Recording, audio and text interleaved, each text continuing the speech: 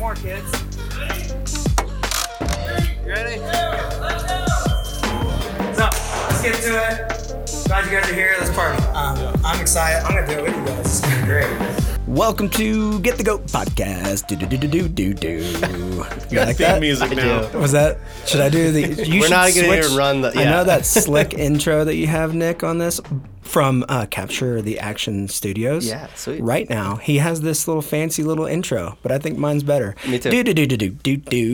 It's Get the Goat Podcast. With John Mark in the morning. I was writing a rap. We're on a totally different path. Oh, okay. You were? Get the Go that's weird. Podcast. Get it in your blood. All right. I wish you could. This one's going to be a fun one. And I think this is going to be pretty playful. And I will go ahead and start this caveat with, there are lots of things that people still, okay, I don't know if you guys have known, either from coronavirus or from the election, the internet has a lot of misinformation. Did you guys know that? Breaking news. Yeah. Breaking news. This just in. and here's the thing. We've started to see it more and more and more with election, coronavirus, all that kind of stuff, and it's come to the forefront. But the fitness industry has had it on, like, hardcore. They've had it for a long time. They've had it nailed for years on misinformation, from Instagram influencers to multiple different, get fit quick programming, things like that. And so today is going to be let's tackle some myths in the fitness industry, and then let's just in reality, we might not come to a definitive answer on a lot of things, but there's a lot of things that we're probably going to clear up. But there might be a lot of things we might say, hey, you know what? At this time, the evidence doesn't show that actually works at this time. But there's lots of things that science still can't explain. So, But maybe we should start in things that are rooted in scientific fact. Like curls get the girls. These cuts don't heal, that kind of thing. Yep. So I'm glad we started there. I took a list from the gym. I actually asked everybody from the gym. So if you're listening to this podcast and you don't live in the area, Call the hotline. Call now, 1-800-GET-GOAT. Get the goat. Yeah, get goat. Yeah, Nice. we should do that, actually. Anyways, I wish that was our phone number, because then people would stop calling my cell phone. But anyways, but here's the deal. I think if you guys have questions after this, if there are certain things that you've seen, that you've heard, that maybe have become, it is amazing who becomes authorities at this time and age. Like if you have ripped abs and you look really pretty, you must know everything. So I'm going to listen to that person. That's hard to argue with. Right. Because genetics don't have any impact on any of that whatsoever. But anyways, so let's just go ahead and get to it. Are you guys excited about this? I am. Are we gonna try to keep this to a top 5 myths? Yeah, I think I've got 5 or 6, and we're going to try to keep our timing dialed, and then we might do a part 2 if we feel like we didn't get to touch on everything. And if there's others that are going to send in some thoughts, or if they go to our Instagram or something like that, or give me a call or text me and say, hey, can you tackle this? We might do a part 2. Cool? So, Cool. First one.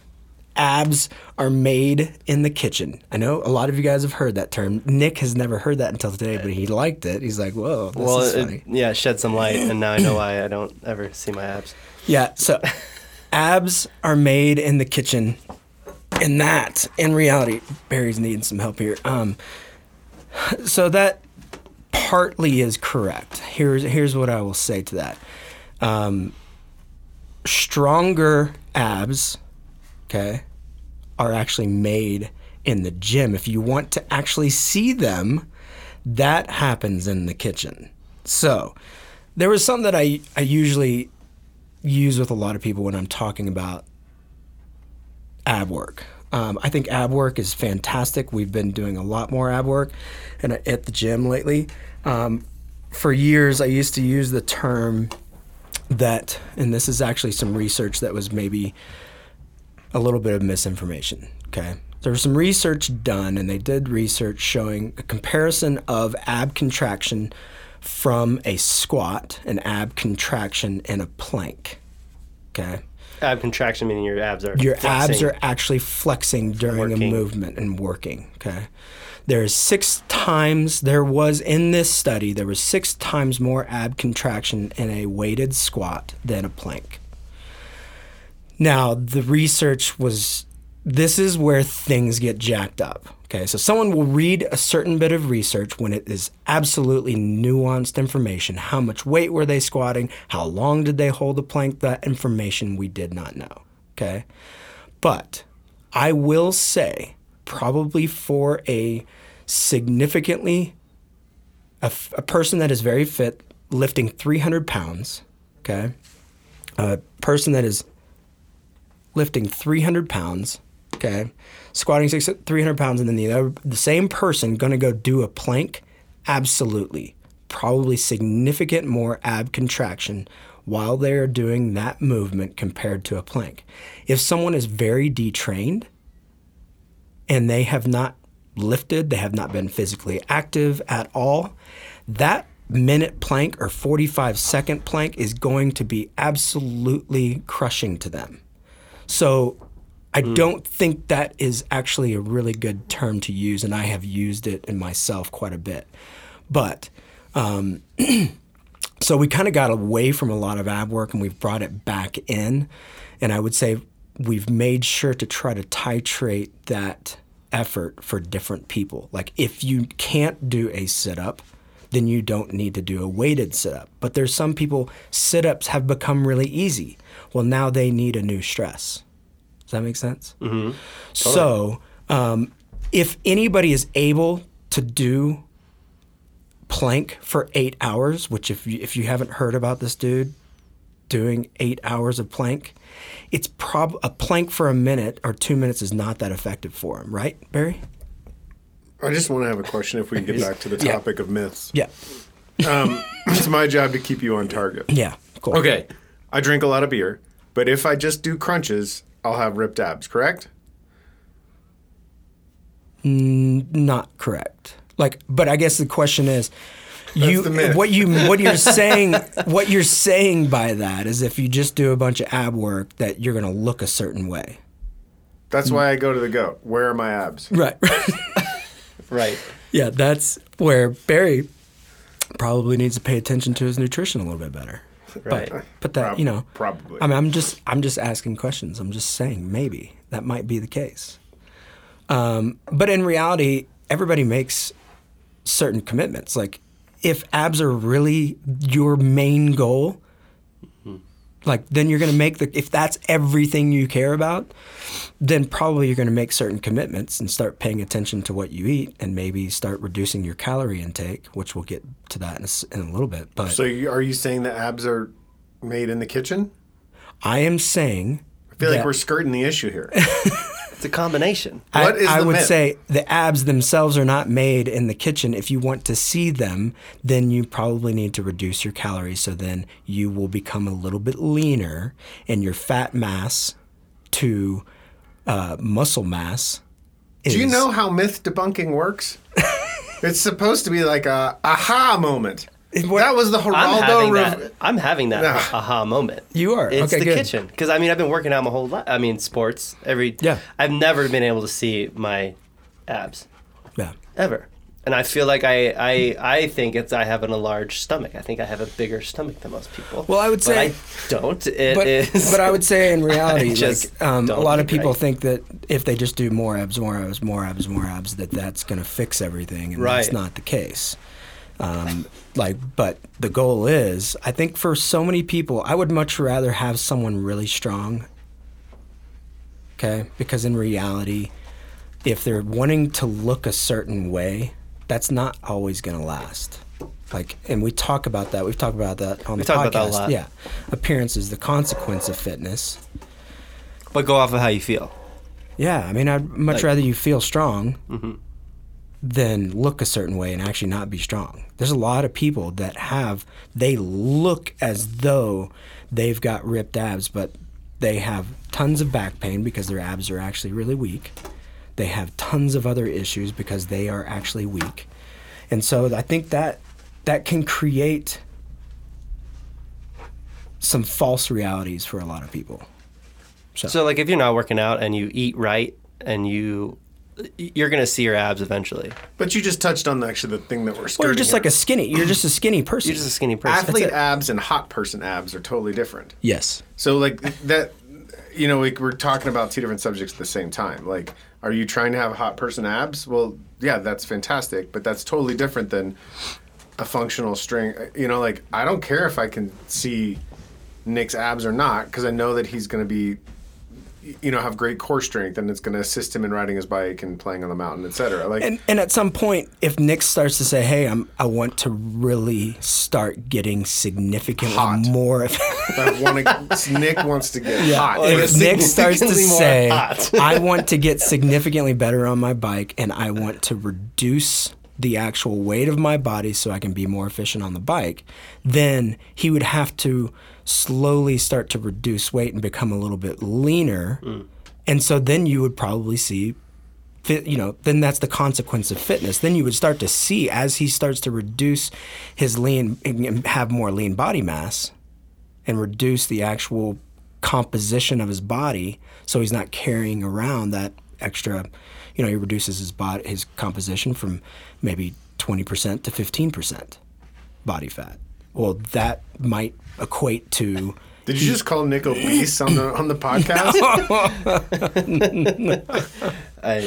No offense taken. That's what I heard. And so I think that's one that and I've really enjoyed kind of testing out this new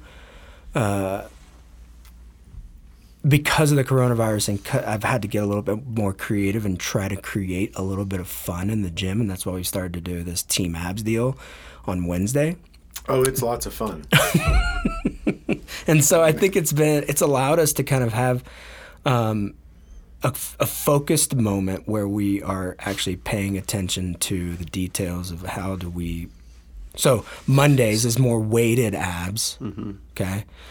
So it's more focused on the weight that's appropriate for each person. Wednesday is more focused on body weight stuff, but it's hard. So if you can do something for probably longer than a minute, and it's an ab exercise, then you're probably not actually strengthening anymore.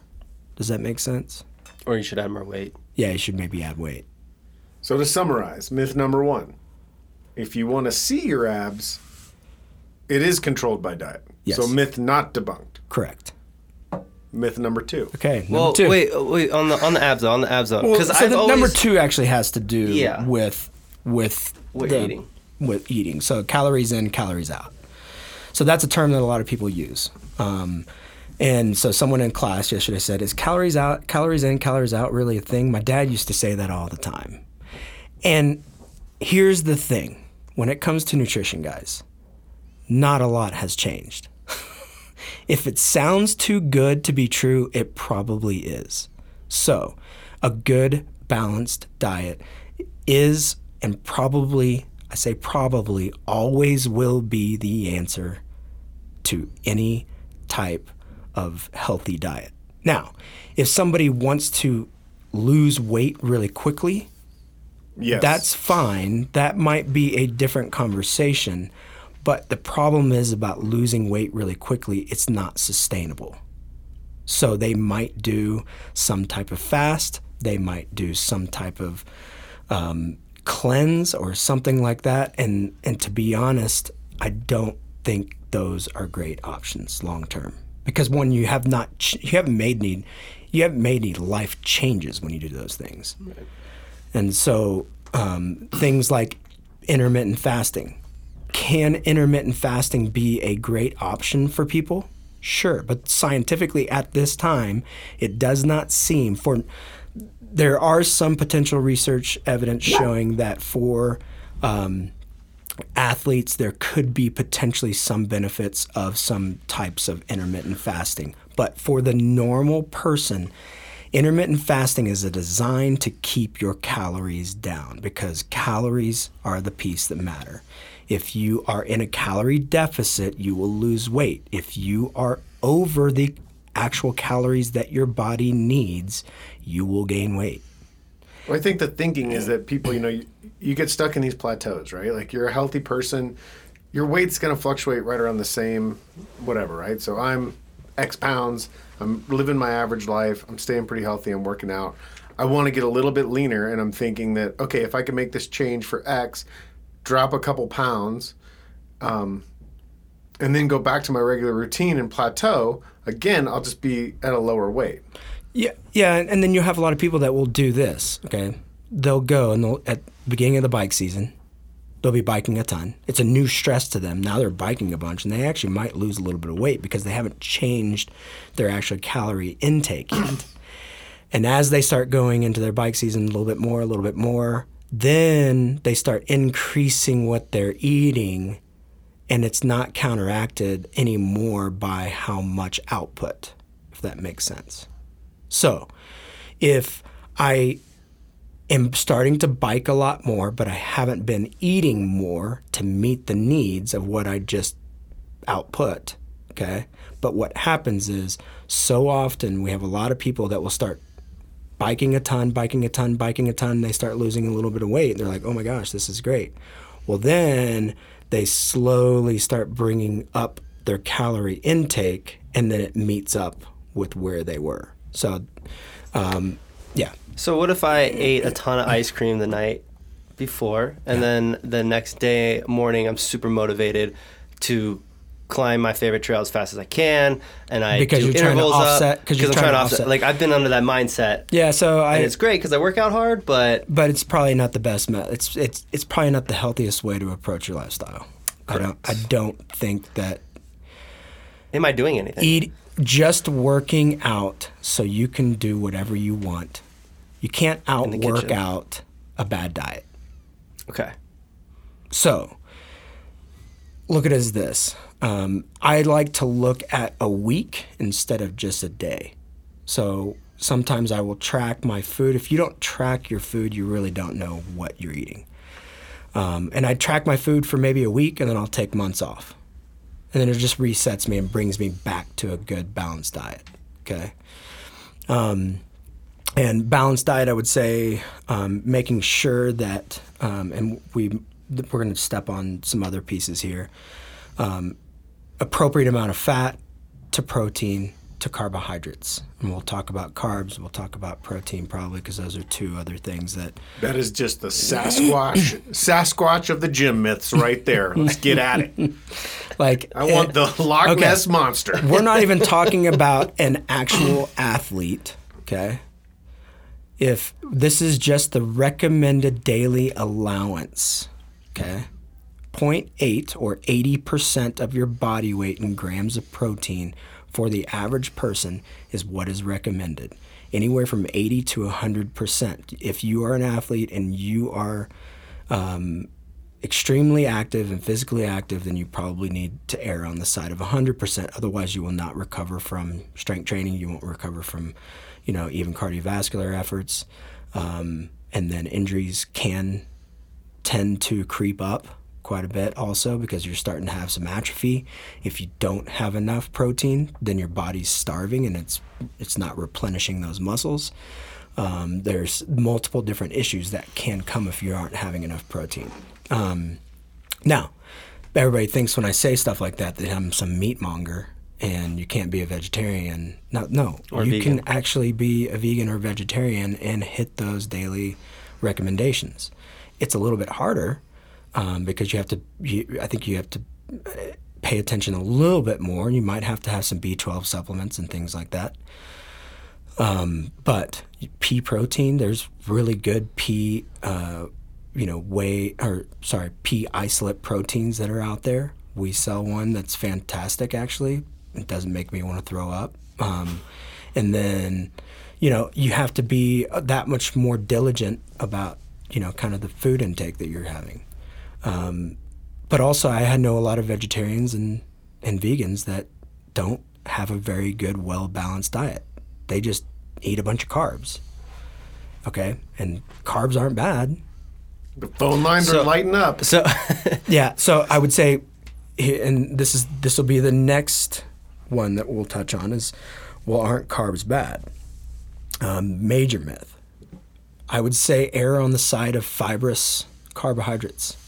So if your fiber per daily, like for most people that are, around our age and size, 35 to 38 grams of fiber per day is incredibly important. Well, submyth part B, that's part of the reason with the protein shakes, right? Like people get a ton of protein, but they don't get enough fiber. They also are getting a ton of sugar. Right. So, I had a healthy shake for breakfast, and one for lunch, and a sensible dinner. Yeah. So if fiber is kind of it's the telltale. Like fiber is the one that'll be like, well, okay, you hit your fats and you hit your carbohydrates and you hit your protein, but how's your fiber? Then we know the quality of your food. So I like to talk about quality of food separate from healthy food. I don't think there's any, and I don't think any, before I go any further, I am not a nutritionist. I am not a dietitian. I could call myself a nutritionist because there is no governing body that determines who's a nutritionist or not. There is plenty of personal trainers out there. Now, dietitian, you actually have to be like accredited school and have, actual certification to be a dietitian. Nutritionists pretty much can just say, anybody can say they're a nutritionist. So okay. So you're a nutritionist. So are you. So where was I? Talking about fiber. We're really getting at the fiber is 'cause quality. So when people say, well, I eat really healthy. Well, let's talk about healthy. So when you are saying that, most people are saying, when they say I eat really healthy, they're just saying I don't eat a lot of processed foods. Mm-hmm. That's really what they're saying. But I could eat 5,000 calories of unprocessed foods and be really large and be very obese and be very unhealthy. Make sense? Mm-hmm. So then what's the difference between healthy and quality? So what's quality food? of the food. I like to use the term quality of food because I like to have my carbohydrates fibrous. Where are we going to get that fiber? This is what men in their good 40s grains, want to know. good grains and vegetables. Good grains and vegetables. And then when it comes to fat, I like to make sure that they are not, obviously not super high in saturated fat. But what is pretty amazing is that fiber is the piece that kind of helps the fat and cholesterol, which we're not going to get into that. Protein, I like to stay really close to lean meats. If you are a vegetarian or a vegan, obviously you're going to look at alternatives to that. But and then red meat, how often should you have red meat? I think the 3 meals most good nutritionists and dietitians and doctors would say 3 meals. No, just kidding. 2 to 3 red meats per week is probably the safest at this time, because information still on red meat is up in the air. Interesting. Yeah. Question, Barry. What was the myth, and did we debunk it? The myth was calories in are calories out. Calories in. Is that how you say it? Calories in, calories out. Is that a thing? That's the. Yeah, It's are you burning more than what you're eating? Yes, exactly. And people thought that was the fitness rule. The fitness rule is like, well, I'm gonna outwork out my diet, and in reality, it's like, well, how much are you actually eating? Do you really know? Are you actually tracking that? You're just guessing. You're just comparing it to what your parents did when you were a kid, or you're just comparing it to this person. Well, is that what they are doing? Is that appropriate for you? And so there's a lot more nuance to. So me eating a ton of ice cream and then going for a really hard run the next day is not. Well, but here's the deal. Damn it. I think the most freeing thing to me was when I started tracking food. It allowed me to actually enjoy a lot more foods that I stopped eating because I thought they were so bad. Like, I don't think there's necessarily bad food, good food. I don't think that's a good narrative for a lot of people, because then they end up being in like this, and especially females, because of social pressures and things like that. It is a cavernous, miserable place to be when you are looking at foods as good and bad. And I think if you were to track your food, it's like, no, I get to have this because I've got that calorie allowance and I've got this fat allowance and I've got this. I just don't need to eat the entire gallon of ice cream. That's unhealthy. But putting people in like food jail is not. Is not. I mean, when a camel finds an oasis, it fills the hump. I love it. So let's touch on protein since we're on the nutrition conversation. So how much protein should a person have? When we talked about the 80 to 100% of their body weight in grams of protein, that I would say when I sit down with most people at the gym, and I say, okay, let's talk about what you eat. Let's go through it, and we just write it down and we track it. Typically, people are about 50% of where they need to be. Oh yeah. And those are the same people that are like tweaky all the time. Those are the same people that are like having some shoulder problem or some knee problem or some deal, or they just finished this gigantic run and went for days, and then they come in and they did not replenish, what they put their body through.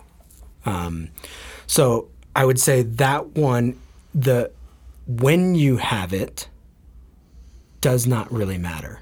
It's that you get it in. The whole conversation is, well, shouldn't I have my protein within an hour to 2 hours of my workout? No. There's no benefit at this. It does not seem that the research shows that there is any benefit to having it immediately after your workout.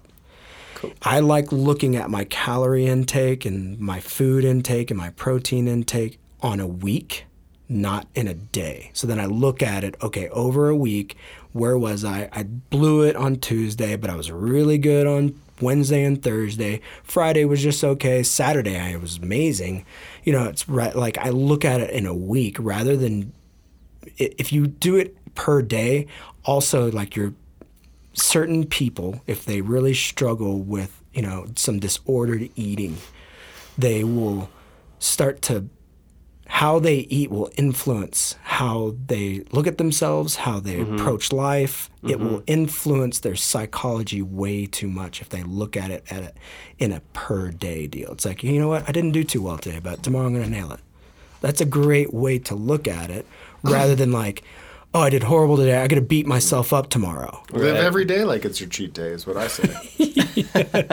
Treat yourself. Treat yourself. Treat yourself. YOLO. If I get hit by a bus. So, speaking of timing, like yesterday after the workout, I was super hungry. Yeah. If I'm feeling like, if I'm feeling super hungry, should I go for something with high in protein? I went and bought a protein shake, tuna sandwich. So protein's definitely more satiating. Yeah. So that's one of the benefits of having more protein also, is that you're not going to be near as hungry if you hit your protein intake. So people don't realize that. So your calorie burn, if you are efficient, so say you're an efficient runner and you run 30 minutes or to an hour every single day at the same pace, you might burn, say, 450 to 600 calories during that time and during that effort. Say I go lift for 30 minutes to an hour, my calorie burn during that time is actually going to be lower within that duration. But the issue is I probably stressed my muscles and tore the muscles more in that lifting session. So actually throughout the day, I'm going to actually burn more calories throughout that day, okay?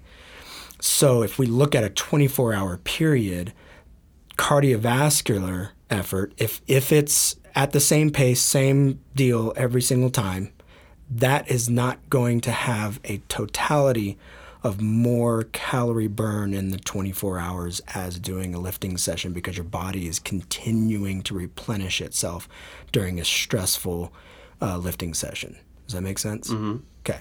So this has to do with the conversation of metabolism. So Does your metabolism slow down as you get older? That's the third myth. That's, I don't know, we're like on 10. I think this. Does your metabolism slow down? I would say the majority of the population, yes, your metabolism starts to slow down.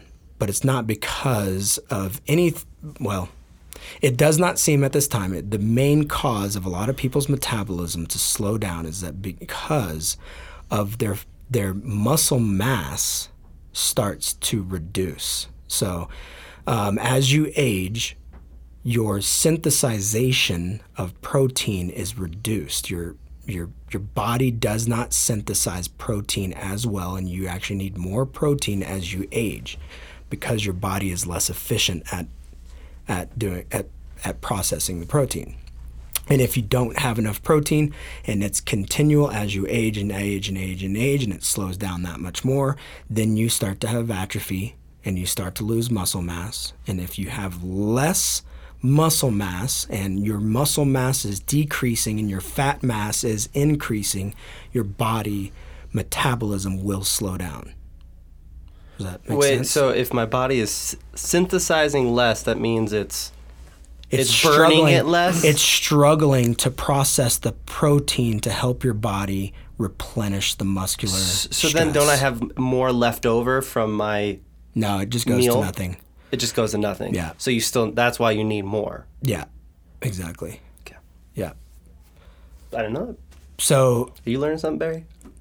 yeah, am. so that's why a big, huge deal is to make sure that you continue to do strength training as you age, but also hit the correct and recommended protein intake. So, because if I'm working out, and not getting enough protein, well, my body's just, it's really, really stressed out. And then you're going to, if you don't do anything, you don't even do any strength training, okay? One, you're going to have osteoporosis issues as you age, but also you're going to just completely lose your muscle mass. And then you're going to have injuries that start to creep up, which we need to have an injury podcast in general. Mm-hmm.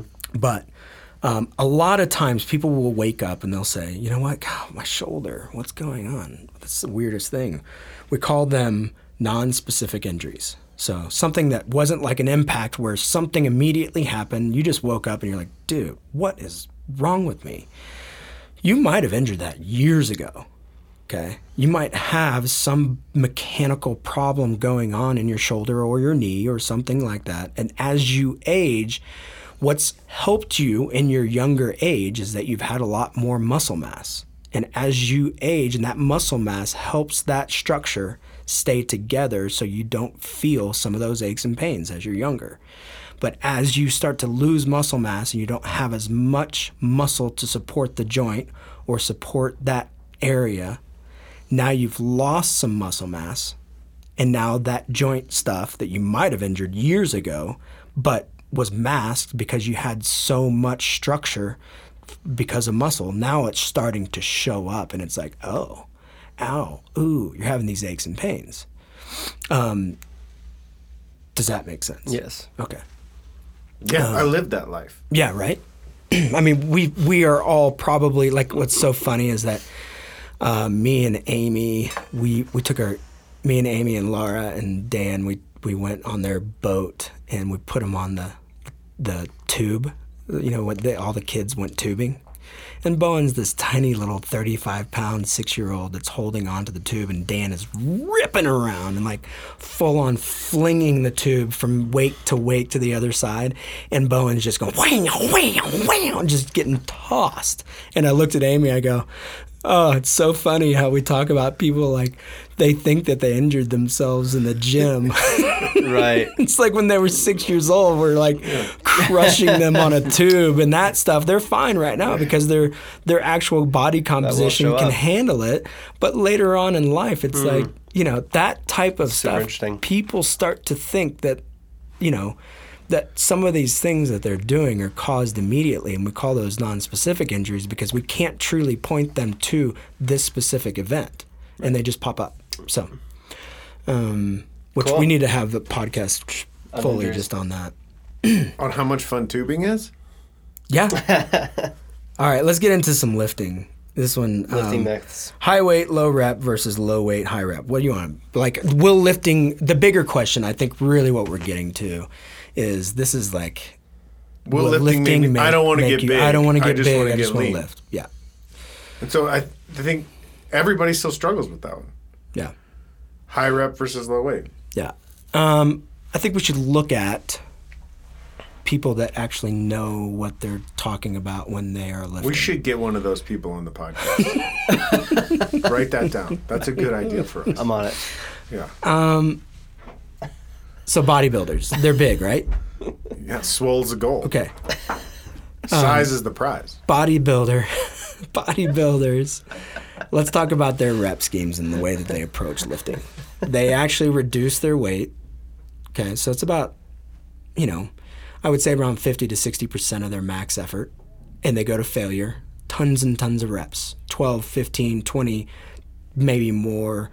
And they continually try to swell the muscle, and they have to eat a lot. They work out all day, they do tons and tons of reps, and they eat a ton. It's hard to get big. And expensive. So they did a study, and very expensive. Right. So they did a study that took 40 men. 10 were on a lifting program. 10 were given steroids and on a lifting program. I want to be in that group. And let's see. Sign me Now up. I'm gonna totally be thrown off because of Barry. Like, we're gonna remember this study. And then they had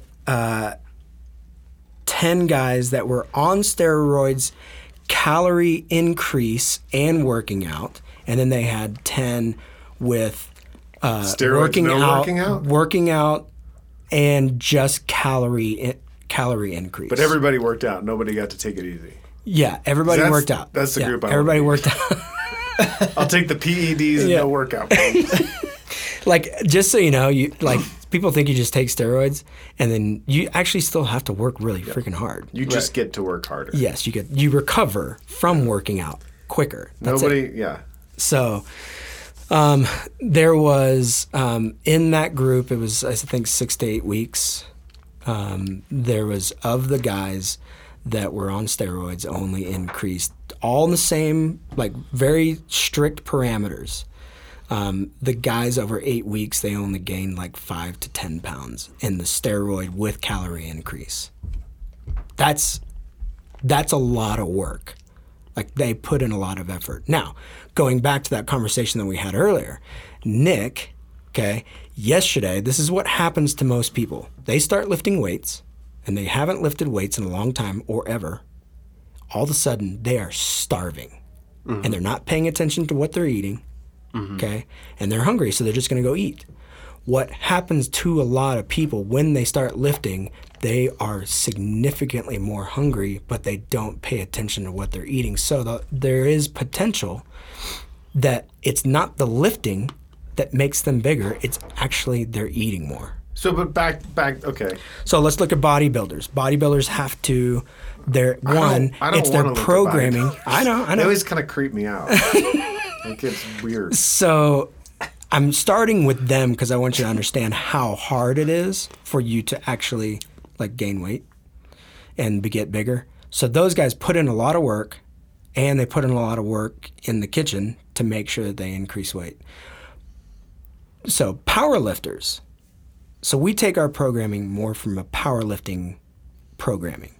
Powerlifters want to stay in their weight class, and they want to get as strong as possible in that weight class.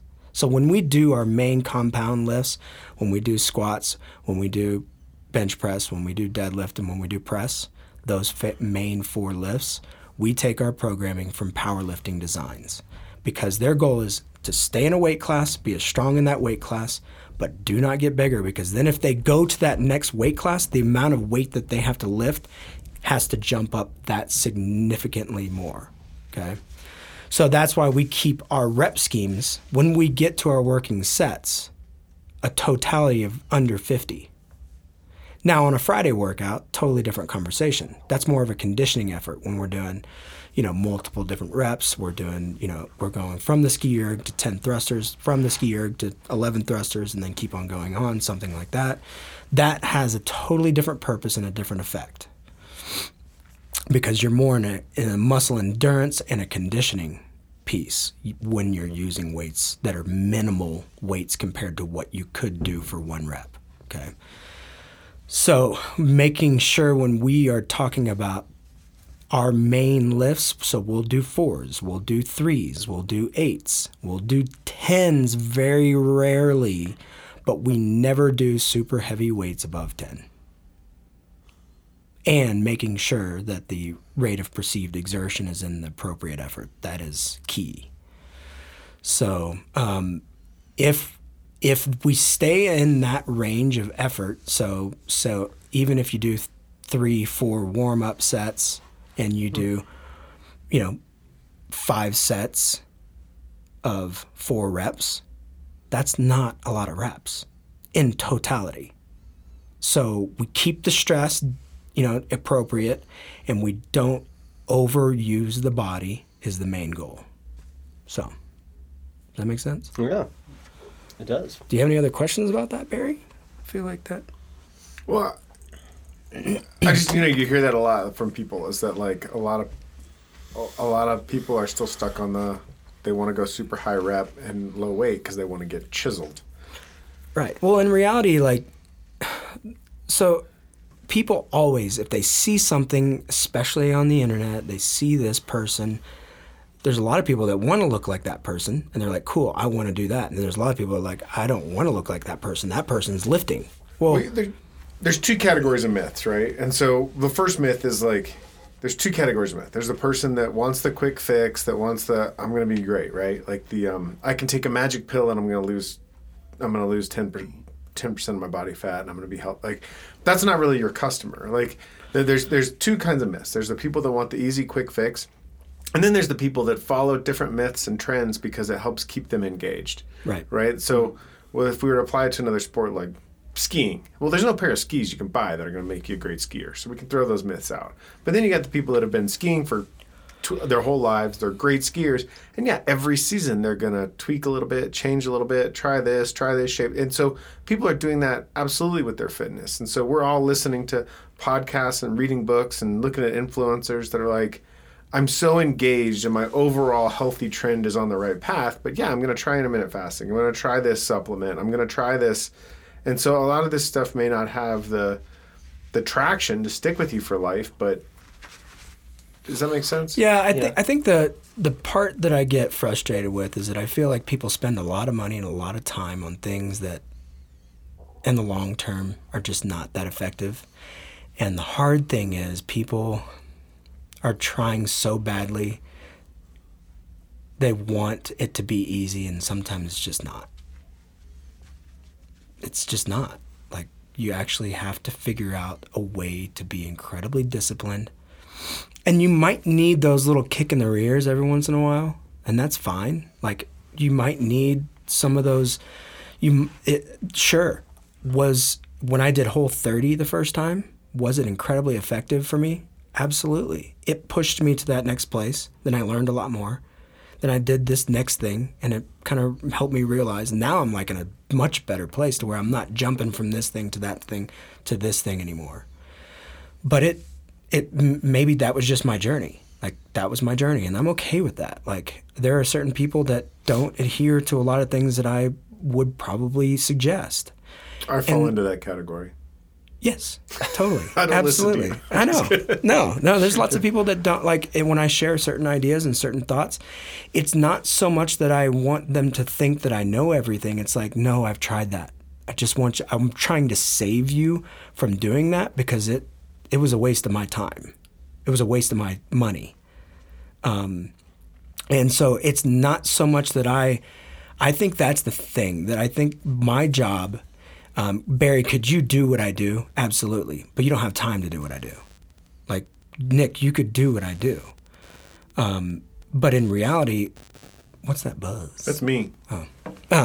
I think that I am the one that you guys are paying to go research this stuff, look at this information, so you don't have to, and you guys can go do your jobs and the things that you're passionate about and the things that you love. Right. And I'm the one that's going to go find it and say, okay, this is what it seems like at this time is the best evidence of what is effective and what's not. Well, what's effective is like, so the GOAT customer is someone who's committed to being healthy, but we still need it you need the programming to change a little bit. Yeah. You need a new pair of shoes every once in a while. You need things that are going to keep it fun. For sure. And compelling. And I think people are looking for that stuff in their fitness. And so, I get a lot of that from the GOAT. That's one thing I love about the GOAT is that I never look at the workout beforehand because for me, the fun is I don't want to know what the problem is till I walk in and see it on the board. Yeah. And occasionally you get punished on Fridays when you show up and the last class is leaving. They're like, just go, just leave, just turn around, get in the car. But I think we're all looking for that, And so when we listen to our favorite guru talk and they say, oh, I'm enjoying meditating in the cold shower. Like, well, you know what? I'm going to try meditating in a cold shower. Yeah. Right. And it sucks, by the way, if anyone wants to try it. It's exactly what it sounds like. Being quiet and still and cold. It's terrible. Yeah, I think I think people get lost in the idea, and we're going to talk about the last. Should we save the last one? What's the last one? We've got 7 Stretching, minutes. Dear Lord. Oh, I want to touch on it. You have time? You want to? I want to know. Okay, let's I wanna talk. Let's talk. You let's talk hate about- stretching. Yeah. I love yoga. I don't. I want to know. Well, so Is yoga stretching? I think the part that Yes. I want people to understand what's really going on. And a lot of times there are certain things that aren't happening. They assume that there is something physiologically happening to their body. And it might be that, like a perfect example, like ice bath. There's nothing physiologically actually happening. But does it have something to do? It feels like a lot's going on. Is it changing the muscle structure? No. Is it having some other effects that are totally separate of the physiological? Absolutely. And if it works for you, go do it. That's fantastic. Foam rolling, not a big fan, personally. But if it really helps you move a little bit better, have at it. Great. But there's nothing actually happening to the muscle structure when you do that. And if you foam roll too long, and I know a lot of people that foam roll for like 30 minutes to an hour, bad idea. There's a reason why you're like feeling worse by doing that. There are a lot of modalities out there, and people are selling people on a lot of things that I don't think at this time, the research doesn't show that anything physiologically is happening. But is there incredible psychological impacts that are coming from those? Yes. So do them if it works for you. But if it doesn't work for you, ditch it and stop wasting your time because you're just hoping that one day it's going to click. So, stretching. I get this question all the time in that short little blip that we just talked about. So stretching is a really tough one for me. I was a yoga instructor for years and years and years, and I loved doing. What haven't you done, man? Right? It's so weird. God. When here's the ego part of it. Okay, the reason I loved yoga initially is because I was good at it. And it fed my ego. Like that's Good at the postures. Totally. I was good at I was great at the movements. You look pretty good in yoga pants. Thank you. And so it kind of fed my ego. And I thought it was something that I had to do. And I get this question all the time at the gym. It's like, okay, so I started lifting a lot, so my muscles must be shortening now. That's a total myth. But anyways, so my muscles are shortening now, and which we should maybe do. We're going to have to do a part 2 because we're going to talk about long and lean muscles. It's not a thing. It's either you're lean and you have muscles. So there's no toning muscles. Either you're lean and you can see your muscles. But anyways, this conversation is, well, I started lifting now, so I should probably start doing yoga. And my first question to them now is, well, do you like yoga? And a lot of people say, no, I hate yoga. I was like, great, then don't do it. Like, the stretching, if you like to stretch, that is great and it makes you feel better, do it. I would suggest doing it after a workout if you're going to do it. If you need to get warmed up, and I have air quotes going, you need to be mimicking the movement that you're about to do. Stretching doesn't warm the muscles. Moving does. The stretching is moving, so that's fine. But there's no inherent special thing about stretching before you do a strength movement. Is there a lot of social pressures to be able to touch your toes? Yeah, it's weird. Like, doesn't say anything about, are you more likely for injury because you can't touch your toes? No. That's the myth, right? Like, does stretching prevent injury? Correct. Yeah. That is not the case. That is definitely not the case.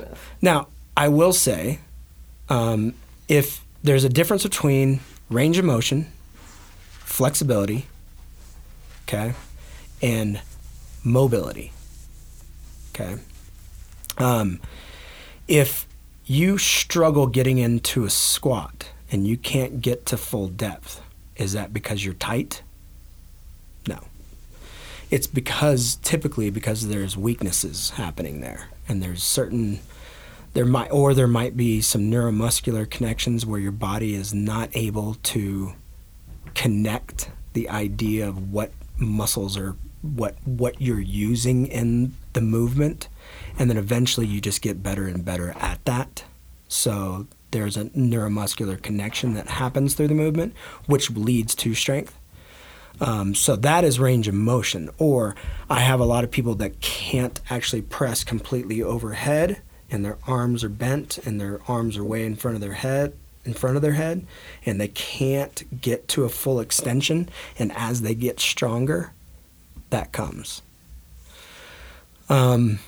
So if you go from not being able to touch your toes, and then you practice and you stretch, and then you stretch and you stretch a little bit more, and all of a sudden now you can touch your toes, all you got better at is just being able to touch your toes. You didn't keep yourself from injury. But if you like the way that it makes you feel, do it. Like, absolutely do it. I mean, that's what this podcast is all about. If it feels good, do it. Nick, I want you to enjoy your ice cream. I mean, yeah. It's my mindset. That's what I'm learning. But in reality, like, for a lot of things, like, people struggle with moderation. Yes. Me. You know?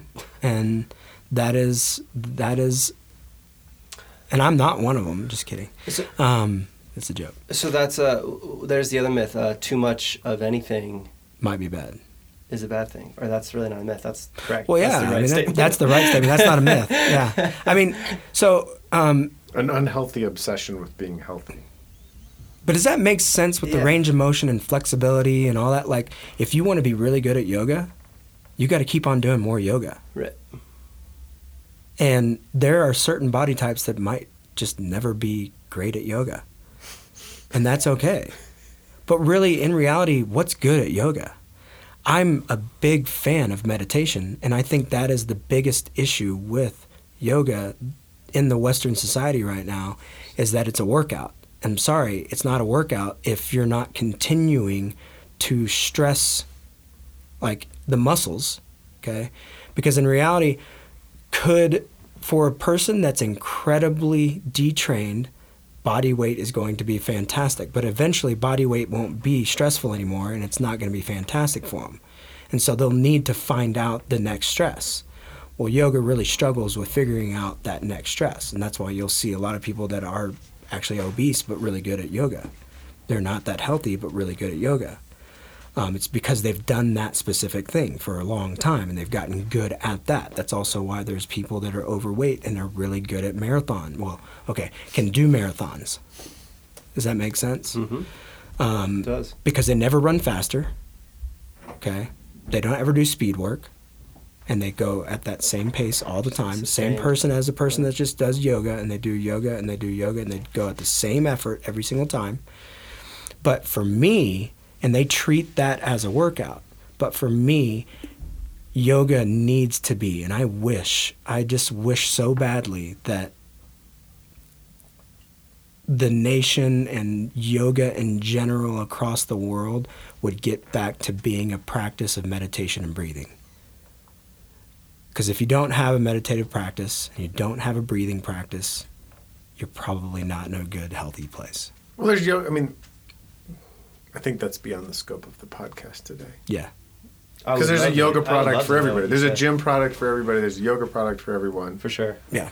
I would love to know your history in yoga. That's freaking awesome.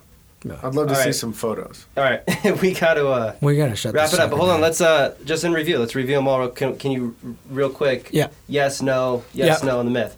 So first myth: abs are made Abs- in the kitchen. down. Abs are seen if you're from the kitchen. Abs Right. are made in the kitchen. Not made in the kitchen. They're seen from the kitchen. That's what seen it. Calories in, calories out. That is actually a thing. We did not demyth that. Intermittent fasting is just a method to keep your calories in check. There's nothing inherently, at this time, the research does not show that there's anything inherently special. There might be some athletes that can benefit from intermittent fasting, and there's some other details of fasted training, but I didn't want to get into that. Are carbs bad? Metabolism. Does your metabolism Oh, yeah. slow as you get older? If you don't eat enough you let it. protein, and if you let it. Yep, there you go, Barry. Stretching. Do you need to stretch? Or you should stretch, otherwise you're going to injure yourself or whatever. I think we touched enough on it. Does stretching prevent injury? Does No. stretching prevent injury? Not necessarily. Are carbs bad? Nope. Fibrous carbs are great. Good Fact. grains. My research shows that carbs are awesome. Been doing a little then- independent study on this one, boys. Yeah, And then high weight, low reps. high weight, low reps. Well, does lifting make you big? It's really hard. Does lifting make you big? No, your eating makes you big. Yeah. So. So I can keep wailing on my lats. Yeah, exactly. Shocking the glutes. Awesome. That was Thanks great. to our sponsors. Sorry to the people that called in that are still on hold. We will get to you next podcast. 1-800-GET-GOAT. Thank you, everyone. Peace. Peace.